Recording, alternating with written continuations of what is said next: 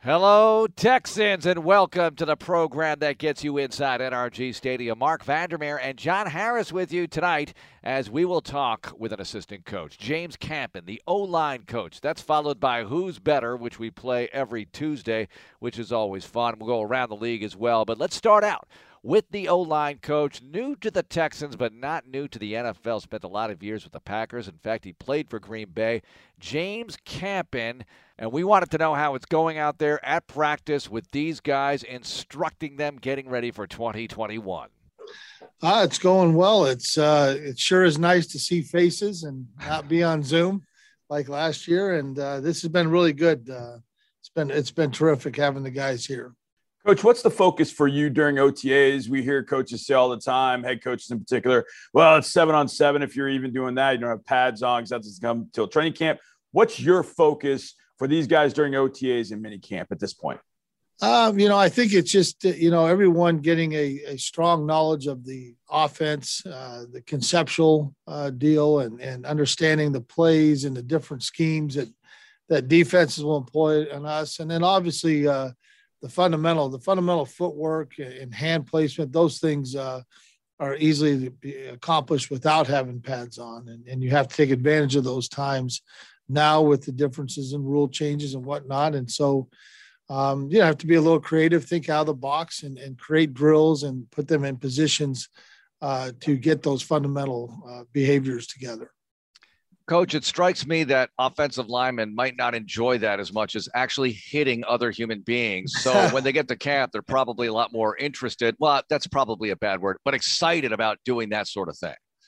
Yeah, I think, like you said, I think excited is a better way of it's like, wow, we really get to execute these things, these drawings and put things to application. It is a lot more fun for linemen when it gets to that point. But heck, we're they always said we're mushrooms and just put us in the dark and feed us and we're growing. And so really for linemen, we anything new is exciting. So. Coach, two-parter, are you going to get fined for doing this interview, by the way? Does that still happen in offensive line rooms? I would say yes. I think that's kind of a universal thing. I'm sure every time we speak or they speak, you get fined, I'm sure. Coach, when you take on a different role, when you come in and you have not maybe seen these guys, maybe seen them on TV at some point when there's a game on, when you're doing work, it's maybe on in the background, but do you just jump in and watch all 16 games from last year to get a read on everybody? Or do you just kind of leave that in the past because techniques are different, schemes different? Or how do you attack that when you step into that role about getting understanding of what's already here and what you need to get better on that offensive line? Yeah, that's a really good question. I've never been asked that. And, you do watch all the tape. And I think if you don't watch the tape, you try not to watch the scheme and those things because that can change from year to year. But you certainly want to, look at the traits of each lineman, get to know them, on film and what they're capable of doing at this time. And then also you can kind of make different drills for individuals. Not every drill is applicable to everyone. So I think that's important, but I also think it's important to go back and watch all the training camp and the evolution of the player. So for myself, I go all the way back to, their training camp, watch their drills, what their individual periods look like. So I can see what they've been taught and what their movements are prior to just watching a game tape. Offensive line coach James Campen with us on Texans Radio. Coach, I've asked this question of offensive linemen and coaches, but I wanted to get your response. Is this, and if it is so, why is this the closest position group on the team? And why is the closeness important on and off the field with this group?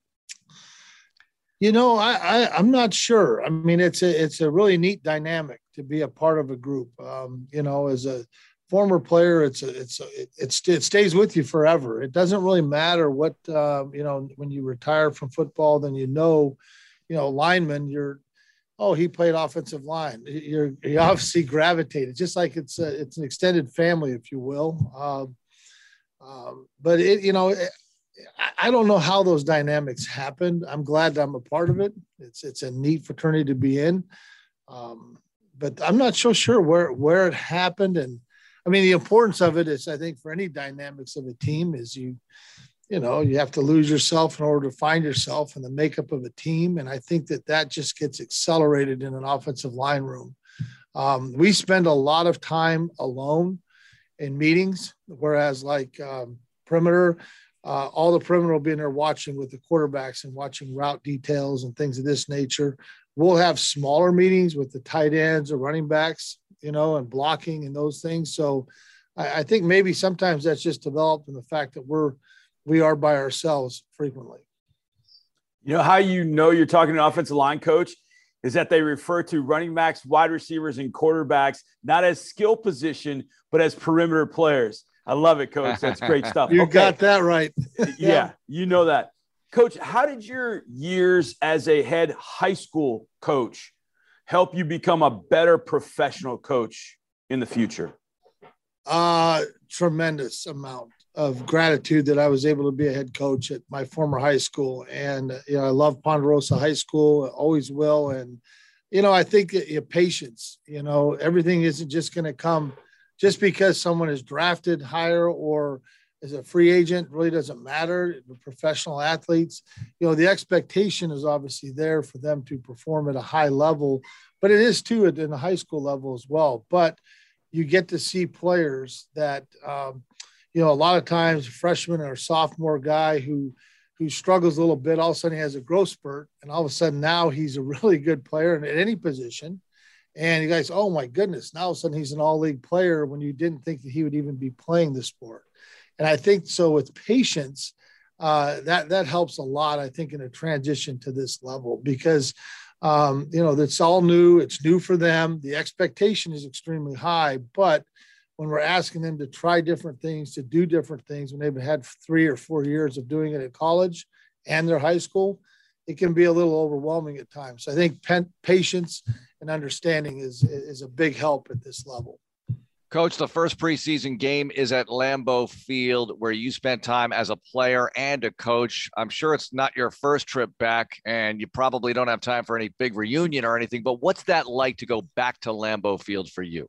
Actually, it will be my first time back. And wow. Yes, it will be. So it's a special place, there. And, I will see how that goes. We're going there for a purpose to win every game that you put your pads on, in my opinion, and perform well and take advancements and steps towards the season. I think it's a preseason game, but it's competitive and you want to win those and play well. But as far as me personally, I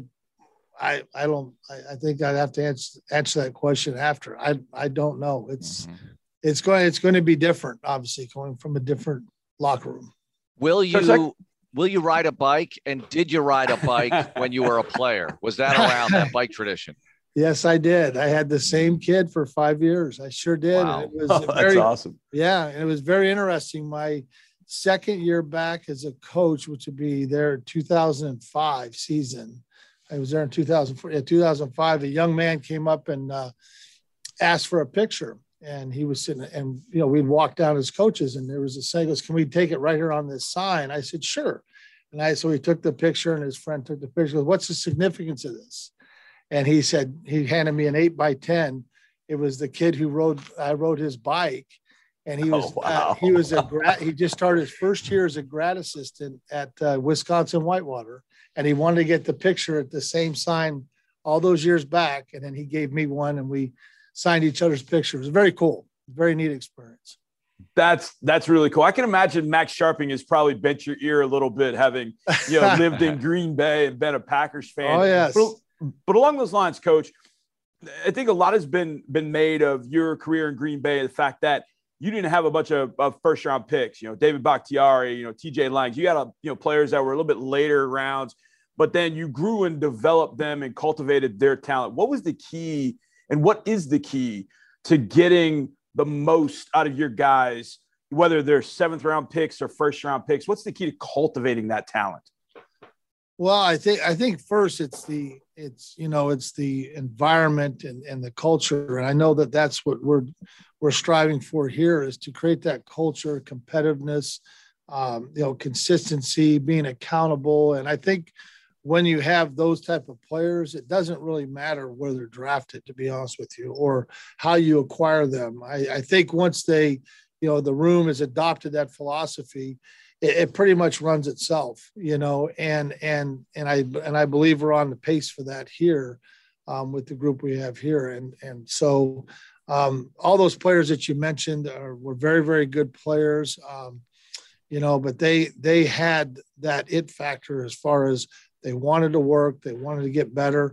You got to be flexible, I think, with players nowadays. I don't believe in everything's a cookie cutter sheet to say we're all going to do this drill or that drill. I think you have to be specific once the team is honed down, and right now we do a lot of drills that are similar, footwork and basics. You have those basics, but I think, you have to step out and allow players, as long as it's within the structure of the concept of the offense and in the belief mechanisms that Coach Culley has for us. If they fit that, then we can take time to say, hey, look, this works better for you than it might work for this other player. So let's try it. And so I think that the fact that they're open to try those things helps all of us. I hate to go retro again, Coach, but I have one more on Green Bay, and I just got to know, because I think you were there as a player when the Magic Man was at QB and then Favre comes in. What was that transition period like for you? It was very sudden and quick, when Magic got hurt and then Brett came in, and I was fortunate enough that I've had snapped the ball to really good quarterbacks. I mean, he and Brett were excellent quarterbacks, and Brett was young, of course. And those are interesting stories, and you wouldn't have enough time on this cast to hear all those. And I will protect my friend Brett and myself from any stories but we had a lot of fun in those days. We had a lot of fun. Yes. All right. How's the transition to Houston going for you? Very well. Very well. The weather's different, obviously. You get from extreme cold to extreme heat, but I was fortunate enough, and I was with the Saints and I played at Tulane, that I've had about 5 years of this stuff and 6 years. And so I don't think you ever get used to extreme cold or extreme heat. You learn to adapt and drink more water. That's probably a good thing. We promise not every winter will be like last winter, but the summers, that's consistent. Good. Coach, thanks so much for being with us. Nice to see you again. Thank you. And Johnny, I really liked visiting with James Campen there, a guy who played in the league, a guy who coached a long time. And I thought you brought up a really good point about his experience in Green Bay and being able to get the most out of a line, and Bakhtiari, what he did with him, what he did with some of the other guys there, protecting Aaron Rodgers. That was notable. And now you're hoping that the same level of play, or at least improvement from what they were to what they can be with the new personnel, can happen here. One of the things that I took out of that, Mark, and was that Coach Campen understands that you don't coach everybody in the offensive line. Like, I thought it was funny back in, March or so, we got a note from our PR department saying, look, we're calling position groups like this: quarterbacks, running backs, tight ends, wide receivers, O-line, D-line, linebackers, defensive backs. That's it. That's how we're doing them. So we know full well that in those groups, it's not homogeneous. You don't teach the same things to everybody. There's got to be some sort of individualized concepts that guys within that position group, because you've got guys that are purely center, some guys that can be center guards, some guys that are purely tackle, some guys that can play guard and tackle, some guys that are incredibly athletic, some guys that are a little bit smaller, shorter, the guys that are a little bit taller, slower, the guys that are a little bit quicker. You have to be able to individualize the instruction for them. And I thought that was one thing that stood out to me, because I sort of listened for that when I talked to coaches. Because one thing that I took out of this happened many, many years ago. I went to a clinic, I've told the story, and I listened to a coach who was not a coach at a Power 5 school. He was a coach at a Group of 5. And he talked about all the different ways that they ran a particular play that they had to be innovative about, because they didn't have a 5-star athlete. They had a short guard, they had a tall guard, they had a slow one, and they ran it 3 different ways. The next day I went to go see a coach who had 5-star talent, and he's throwing up video of what they do in practice. And I'm like, Coach, why you don't have guys that can do that? Right. We can't do that. And that coach just couldn't adapt. He just didn't understand. Like, well, what do you mean? Well, your guy is 6'6", 285. My guy's 6'1", 190, and he's outweighed by 50 pounds. So what do you do when that's the case? And there was no answer. But when I talked to the coach that had to be innovative, I got more out of that. And so I listened for that sort of thing in which you don't teach them all the same way. You can't. You teach the certain guys, Laremy Tunsil is going to do things different than Titus, and Titus is going to do it different than Marcus Cannon. So you give them different techniques and different things to make all of them better. And it's the way I taught math. The way I taught math, Mark, was I would go in and say, look, this is the best way I think you should do it. But we're going to find the best way. If you don't like that way, let's try something else. Really? I wanted you as a math teacher. I never told my kids you had to do it this way. Never. I never said that, because all kids were different. They're all different. All offensive linemen are different. And the way that James Campen approaches it is that this guy's different from this guy. I'm going to have to teach those two guys differently, yet give them the same amount of attention to make them get to a level that maybe they didn't think they could get to. To me, that's coaching in a nutshell. It isn't just, okay, great. He mentioned it. Great talent, great coaches, or great coaches are because of great talent. And look, there is definitely a slice of truth there, but great coaches make good talent great. And that, to me, is what James Campen has done. And he's done a lot of that by understanding that individualization of an offensive line, although it's got to be a tight group, approaching each guy individually is going to help make that line collectively much, much better. That was what I took out of the interview. I thought he's fantastic, Mark. We got done with the interview, and Robert Prince came right in after that. So you and I didn't get a chance to talk. I loved talking with both guys, actually, but Campen walked out, and I was like, I love that guy. I'd love for him to coach for a long time here, because he gets what coaching is supposed to be about. It's not about this scheme and this and that. It's about getting those guys the tools to make them better at their job, so that collectively they're at a rate of play and a performance that we can all be happy with as Texans fans. And I hope that's what we get, because I mean, I don't think he just talks a big game, and he wasn't really even like bragging on himself. No, it was just the way that he talked about it, and the way that he put it forth. I just loved it so much, because that was the way that I looked at how you're supposed to instruct and how you're supposed to teach. Can you believe that he was there when Don Majkowski, when that era, that torch was passed so quickly to Brett Favre at Green Bay? And I was surprised. He'd never been back to Lambeau, and the preseason games coming up. So this is going to be awesome for him to return to Lambeau. And we got a couple of little nuggets there on his bike experience at training camp.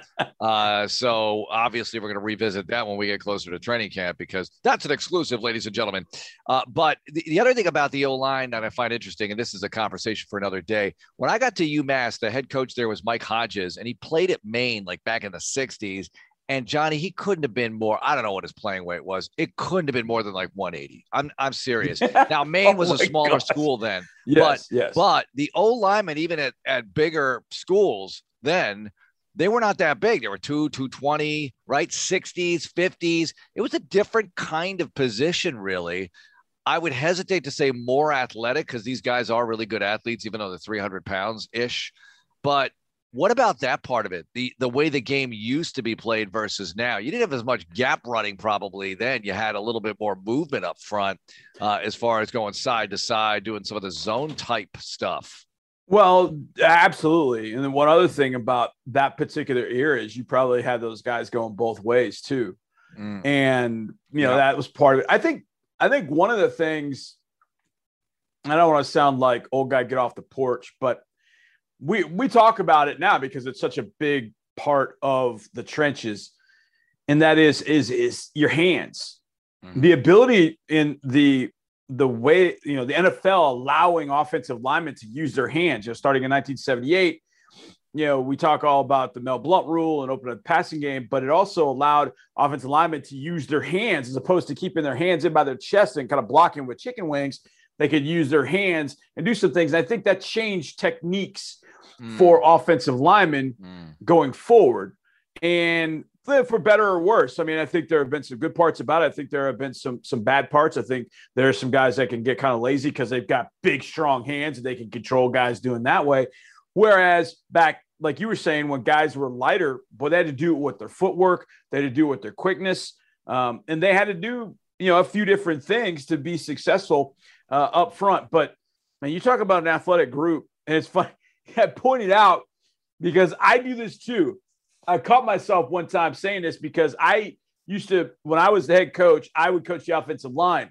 And I remember talking about the skill players, and I looked over at one of my players, and he had played for me in junior high, and he had been with me for 3 years. This kid had been around me forever. And he kind of looked, he knew he could do this. He kind of looked at me, and he had this look, and I was like, what? And he goes, why are they skill players and we're not? And I was like, what do you want me to call them? He goes, call them outside guys or something else. So I've taken to call them perimeter guys because the guys inside are just as skilled. They're just bigger and do different things. So I thought it was so funny when he brought that up, and I think he loved the fact that I caught that because he said perimeter players. I was like, yes. But I really look forward to what he's able to do. Mark, I think, and I listened to a little bit of the presser later on, I think it's going to be really interesting what that 5 is going to be up front. Yeah. How it's situated. You think there might be a couple of surprises there, even with health? Yeah. Well, I don't know about personnel. Like it might be the 5 guys we're thinking of, right? But they might be configured differently. Okay. So I'm very, very curious to see how that plays out. And of course, you say this a lot, and you're dead on. Sometimes injuries, sometimes certain situations kind of play themselves out, and you're sort of kind of forced into a particular situation because of how all that stuff goes.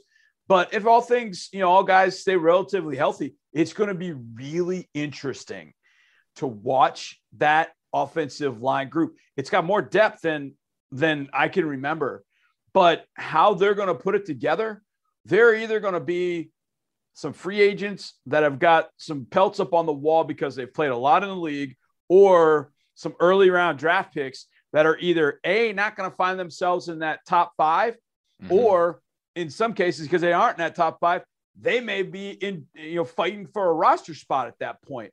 So it's going to be really interesting to watch that group come together during training camp. And I can't wait to see it all happen. It's going to be really interesting, but I love the fact that James Campen is this team's offensive line coach. Love it. Another interesting thing. Look, I know that we have fewer padded practices than ever. They don't have to use them all.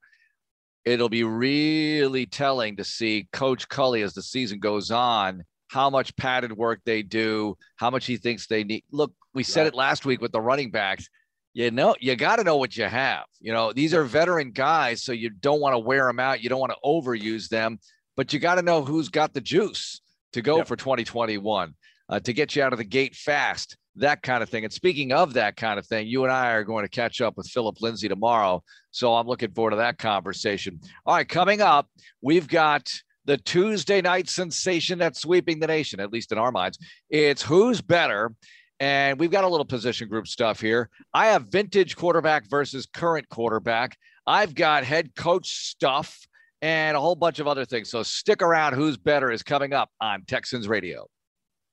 Mark Vandermeer and John Harris with you. Tuesday night, we play Who's Better. Johnny, are you ready? Of course. Let's go. All right. Who's better? Sometimes it's what's better or whatever. We adjust it as we go. But who's better in this way? Who is the better connected in terms of tightness, the tighter position group? We have this debate so often. We brought it up with James Campen. O-line, are they the tightest position group? We kind of agree on that. But is there really a competitor to this? Are the defensive backs maybe as tight as the O-linemen? And is there any other position group that can possibly sneak in here? I know it varies from team to team, but we do have averages, if you will, in the league. So who's better, O-line or D-line in terms of tight position group? I think, or DB rather. I think the O-line is got to be. Mm-hmm. They all rely on one another. Now, it's not to say that defensive backs don't rely on one another, but you think Deion Sanders cared that Darren Woodson was in zone coverage? Or man, he didn't care because he was going to go lock down his side, Darrelle Revis. When he got on the island, you think he cared about what the safeties are doing behind him? No, he locked his dude up. He covered him all over the field, and away you go. Now, if you play a lot of zone, there is a ton of communication that goes with playing zone, but sometimes that communication is happening with linebackers, not just with defensive backs. So the defensive backs, they love to, and having been one of them, I know how this goes. You talk about, yeah, we're a tight group, we're tight. Nobody compares to the offensive line. I mean, the fact that Coach Campen said to us he's getting fined for doing that radio interview, that should tell you something. The defensive backs, they're more about, swag and flashy and stuff like that. Offensive linemen they're not living that way unless they're a Tennessee Titan. And then it's a whole different ballgame. But point being, the defensive backs, they tend to rely on linebackers, or they'll go out and live on islands on their own. So the tightest group out on the field has got to be the offensive line for sure. Well, Art Kehoe, the old O-line coach at the University of Miami, told me it's not like an O-lineman can go be a running back or play linebacker or I'm going to play corner or wide receiver. This is the last house on the left. If you're not hanging on to the team as an O-lineman, you're off the team. There's nowhere else to go. And that sort of keeps them together in itself. I thought that was pretty cool. All right, Johnny, this is a good one. Vintage coach. Are you ready? Who's better, Joe Gibbs or Bill Parcells? Oh, this is a good one. This is a good one. Parcells, 2 Super Bowl wins, Gibbs 3 with 3 different quarterbacks, right? Gibbs, horrendous loss in the Super Bowl to the Raiders in the follow-up encore performance when they beat the Dolphins in his first one. So they couldn't win back-to-back with Theismann. Parcells, Sims, Hostetler, 2 Super Bowl wins, brought the Jets to the AFC Championship game, a couple of years after Rich Kotite went 1-15 there, resurrected the Cowboys, but was unable to take them past the divisional round. Johnny, who's better, vintage coach, Parcells or Gibbs? They are so similar. So similar. I mean, retirements, and then they come back to the game. Winning championships. One was innovative defensively. One was innovative offensively. Mm-hmm. It's so incredibly hard to think if I had to win one game, just one game, I think I would take Parcells. I think I would take Parcells. Listen, Doug Williams, Joe Gibbs, and Mark Rippon. What else did he do in this league? Doug Williams had done some things. Yeah. But I think in a one-game situation, game plan, chip stacked against him, I feel like Parcells would have found a way to gut out a win. Parcells would have been okay winning a game 15-13 like he did in the NFC Championship game. Yeah. Parcells was the one who came up with the fake punt in that 1990 NFC Championship when they needed to steal a possession. And not to say that Gibbs didn't coach to win, but Parcells was going to do anything it took to win that particular type of game. Gibbs, it kind of felt like there was a formula to how the Redskins were going to win games. The artist formerly known as the Redskins. So I'm going to say Parcells, but it is so cool. I thought you were going to say Bill Walsh. And I was even like, whoa, that makes it even harder. But I think the funniest thing about watching a lot of documentaries is how the coaches in the NFC East, Gibbs and Parcells in particular, didn't like hearing a lot of what was going on out in San Francisco. Yeah. They did not like to hear how great the 49ers were and how great Walsh was. I don't want to call it envy, but man, they did not like to hear the king, as they call him, Bill Walsh, receiving all the pub that he did. I think in a one-game situation, I'm taking Parcells. I think over the course of a year, if I've got to spend all that time with the guy, I think I would take Joe Gibbs, level-headedness for an entire year. Parcells for an entire year would be very tough to deal with. I think Gibbs just as tough, but I think Parcells would be tougher from that standpoint. So to win one game, Parcells, I don't think to me is any question.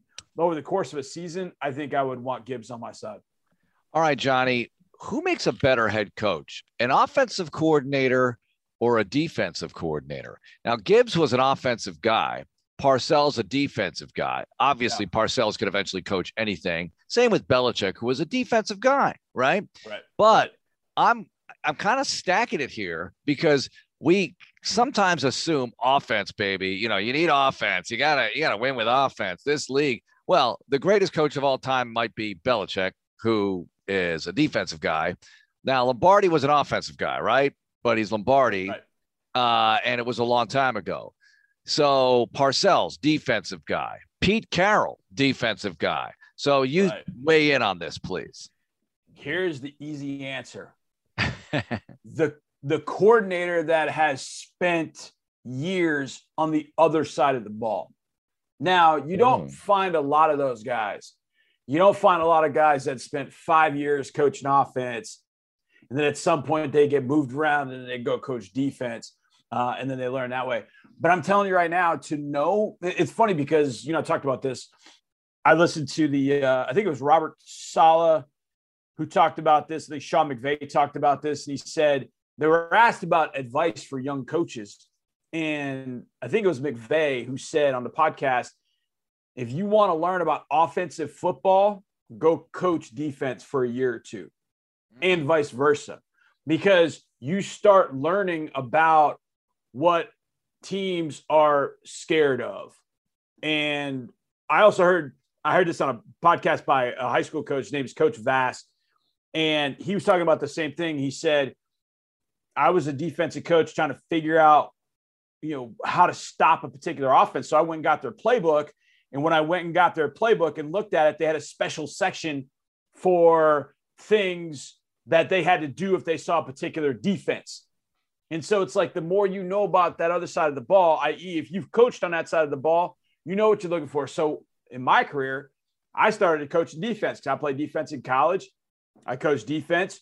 And then when I took the head coaching job, I went to calling plays. Well, I knew what the defense was going to do. I knew on an option play, I knew who had what, how they were going to do it. So we would block it a particular way because I had that experience. To me, the best head coach is a coordinator who has spent time on the other side of the ball, because at that point, when you have that understanding of what that other unit is doing and vice versa, you can end up being, I think, a whale of a head coach down the road, especially if you're going to be one that calls plays. Some guys are just like Kyle Shanahan. They just learn offense and they go at it. They just understand it, and they're going to end up being great calling plays. The majority of guys that end up being really good, I think, have a thorough knowledge of both sides of the ball. And if you spent time on one side, but then you coordinate on the other, I think it makes you that much better down the road. Shanahan, one winning season out of 4 years, not that I'm counting, and we'll see how that goes for him. Mm-hmm. Now, D'Amico is the defensive coordinator in San Francisco, so we'll be monitoring his progress there. Geez, this might bleed into the next segment, but let me try it anyway. Vintage quarterback, Johnny, versus a current quarterback who might be a vintage quarterback sooner rather than later. That would be Aaron Rodgers. Who's better, Johnny? Aaron Rodgers or John Elway? Aaron Rodgers or John Elway? Now, I'm not going to just count Super Bowls here, although I could. But I'm also going to think about, who's actually better at playing the position, the mechanics of it. You can't throw out numbers that much because the eras have changed. The rules have changed. Yeah. We know if you look at Elway's numbers, it's like, all right, whatever. But we all saw him play and saw what he did on a football field. Who's better? Aaron Rodgers is the best thrower of the football I've ever seen. And I know that's not what playing quarterback is really all about, but I just feel like from a quarterback standpoint, I mean, Elway to me was the guy with the 98, 99, Elway was Randy Johnson. And, it took Randy Johnson a little while to kind of corral all the skills to be, the big unit, what he turned into. It took him a little while to do that. I think Elway, it took a little while to do that. Once Aaron Rodgers got on the field in 2008, you saw it right away. And he had every pitch in the arsenal. He could throw 2-seam, 4-seam. He had everything in the arsenal you were looking for, and it didn't take that long for him to get up to top speed, if you will. To me, Aaron Rodgers. Now, I didn't see Elway. I'm trying to think if I did. I don't remember ever seeing Elway live. But of the quarterbacks, and we've seen them all, of the quarterbacks that I've seen throw the ball live, Aaron Rodgers is the best I've ever seen. I remember standing down by the goal line at practice when we were in Green Bay, and he threw a wheel route to Dan Vitale, the fullback. And I'm kind of seeing things develop. And I see Rodgers throw the ball, and I'm telling you, Mark, that thing's coming right at me. And I'm like, why is he throwing this to me? And I watched Vitale run and just run right under it and catch it for a touchdown. And I'm like, wow, how did he see that? Yeah. And it was interesting on the podcast listening to LaFleur talk about Aaron Rodgers and what he sees and what he knows and what he can do. But physically, throwing the football, to me, nobody has done it like Aaron Rodgers. Nobody. Okay. I mean, Elway's accomplished more with 5 Super Bowl appearances and 2 wins. It's not all about that. The 2 wins were heavily run-oriented teams and all of that. I think getting to those first 3 gets overlooked sometimes when you evaluate him as a quarterback. But I know it's not just about that, and I think a lot of people agree with you. All right. Next up, around the league we go. Plus, got to weigh in on a couple of behind the blue lot things, including the big fight and what went down at the Memorial this past weekend. It's Texans Radio. Great to have you listening tonight. Mark Vandermeer, John Harris with you. All right, Packers have mini camp, but Rodgers not there. I know it's a big story. The media's got to put it out there as a big story. No one is surprised, right, Johnny? You're not surprised. I wasn't surprised. I didn't expect him to show up. I would hope at some point, and I know that they've flown out to Hawaii or wherever he is, and they've tried to meet with him, sit with him, and try and work this out. I don't know how it's going to get worked out. Maybe they'll give it one more shot. But I don't know, Mark. This is, I mean, obviously we've got our own situation here. Yeah. That's got to take, the whole, stones and glass houses, all that kind of stuff. I don't want to get into, but I just don't know how you fix it. I mean, I do, but I don't think it's going to be something that's amenable to the Packers to be able to fix it. So somebody is going to have to yield. And I don't see Aaron Rodgers. I mean, I don't see that happening at all. And I don't know at this point if the Packers are going to be the one that yields and say, yeah, okay, we'll trade you. I just don't know where this one goes, but I would love to see him get back in camp. I think it's Packer football is way more fun when Aaron Rodgers is around, but I just don't know how they fix this one, Mark. I really don't. You know why the NFL is so concerned about trying to get the game better all the time, more marketable, changing it up just a little bit here and there? I know some of the purists don't like some of the changes, but they always want to get better. It's staring you right in the face when you look at what happened Sunday night with boxing, and I'll put that in air quotes, when you have Floyd Mayweather and Logan Paul go at it. It's the biggest fight we've all heard of in a long time. I know we had a year of COVID, but it was big because it draws attention. You have a retired boxer, really, and you have a YouTube guy who's in great shape and all that, and that becomes a marquee event in your sport. This is one of the reasons, because this is a great sport, boxing, Johnny. It was a great sport. Now, it might have been 100 years ago almost that it was a great sport. It was still great in the 70s with Ali and everything. We had some good fights even in the 80s and 90s, but it's just died down over the years. And I think a big reason why UFC is so popular is because it's a single entity controlling things. So you have a lot of uniformity, and therefore they can market properly and promote properly. Boxing's all over the place with all these different organizations that handle it. And I think it's just ruined that great sport. I know it's still available. It's still on. It's still out there. You still have a heavyweight champion of the world. No one knows who it is, but you still have it. Yeah, I don't even know who it is at this point. No, who knows? Come on. I have no idea. It used to be a huge deal. in the mid to late 70s and early 80s, you absolutely knew who it was. Right. On to the 90s. You knew without a shadow of a doubt. You remember when George Foreman knocked out Michael Moore and Foreman became the heavyweight champion of the world. I mean, that meant something. What boxing needs is a dynamic Mike Tyson to come back. Now, I'm not talking about what happened in a Indianapolis hotel room, all that kind of nonsense. I'm talking about a guy of that panache. Mm-hmm, I mean, what he had, that's what boxing needs. They need a guy like that just steps in the ring, knocks dudes out. His bouts go viral. Everybody, it's must see. And he grows to that stature. That's what boxing needs. They need just one guy like that, not a YouTuber, not retired boxers. They need a young dude, heavyweight, that just knocks fools out, because then you just get to a point where somebody's sitting there going, hey, wait a second. I want to take that guy on. I want to build up and I want to fight that guy. And all of a sudden, maybe there's a rivalry in boxing. Right. You just need one guy to kind of break the seal. And right now, there's not a boxer right now where I go, you know what? I want to see that guy fight. But back in the 80s and 90s, anybody in the welterweight division, anybody in the heavyweight division, I didn't miss those fights ever. Now, I couldn't care less, really, and that's a sad thing. I mean, Ali on the cover of Time magazine, I don't know how many times in his life. And, look, I guess it's unfair to bring up the greatest ever. I know that his record isn't the greatest ever, but he was the greatest, I think, in part because of his comebacks, right? Yeah.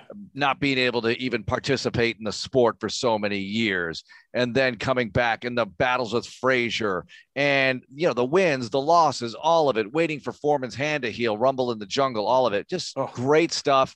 And the sport has changed. One other thing I wanted to hit on was at the Memorial when John Rahm came off the 18th in round 3 and they told him he tested positive for COVID. Johnny, why aren't they telling him on the course? I mean, this is another thing. Look, I know that it's frustrating, but this league, you test positive, you're gone before you can infect anybody. You get a positive test, they would pull you off on 1st and 10, 2nd and 3, whatever, and it wouldn't come to that. But the point is this. If it's all about safety, why are you letting him stay on the course? He could have signed a glove for a fan. He was fist bumping on 18 after the great round. Come on, get it right, people. I was floored. I'm like, they waited all that time for him to come off of 18? Yeah, it wasn't that long because I guess it was like on the hole itself where they claimed they found out. You got to go get him. You got to say, sorry, we're stopping it right now. You can't say, oh, we'll wait till he finishes the round. Why? No way. Why? He's got to withdraw anyway. It doesn't help anybody. If it's all about safety, you got to make your move right there. So, anyway, why is he not vaccinated? No offense, but I thought he got his first or something, but he wasn't fully. So, I mean, and that's another thing. I get it. If you don't want the vaccine, you don't want the vaccine. But if you do want it, get it 3 months ago. Anyway, get it done. Johnny, thanks so much for being with us tomorrow. Look forward to Philip Lindsay being on the show. John McClain on Thursday. Have a great night, everyone, and go Texans.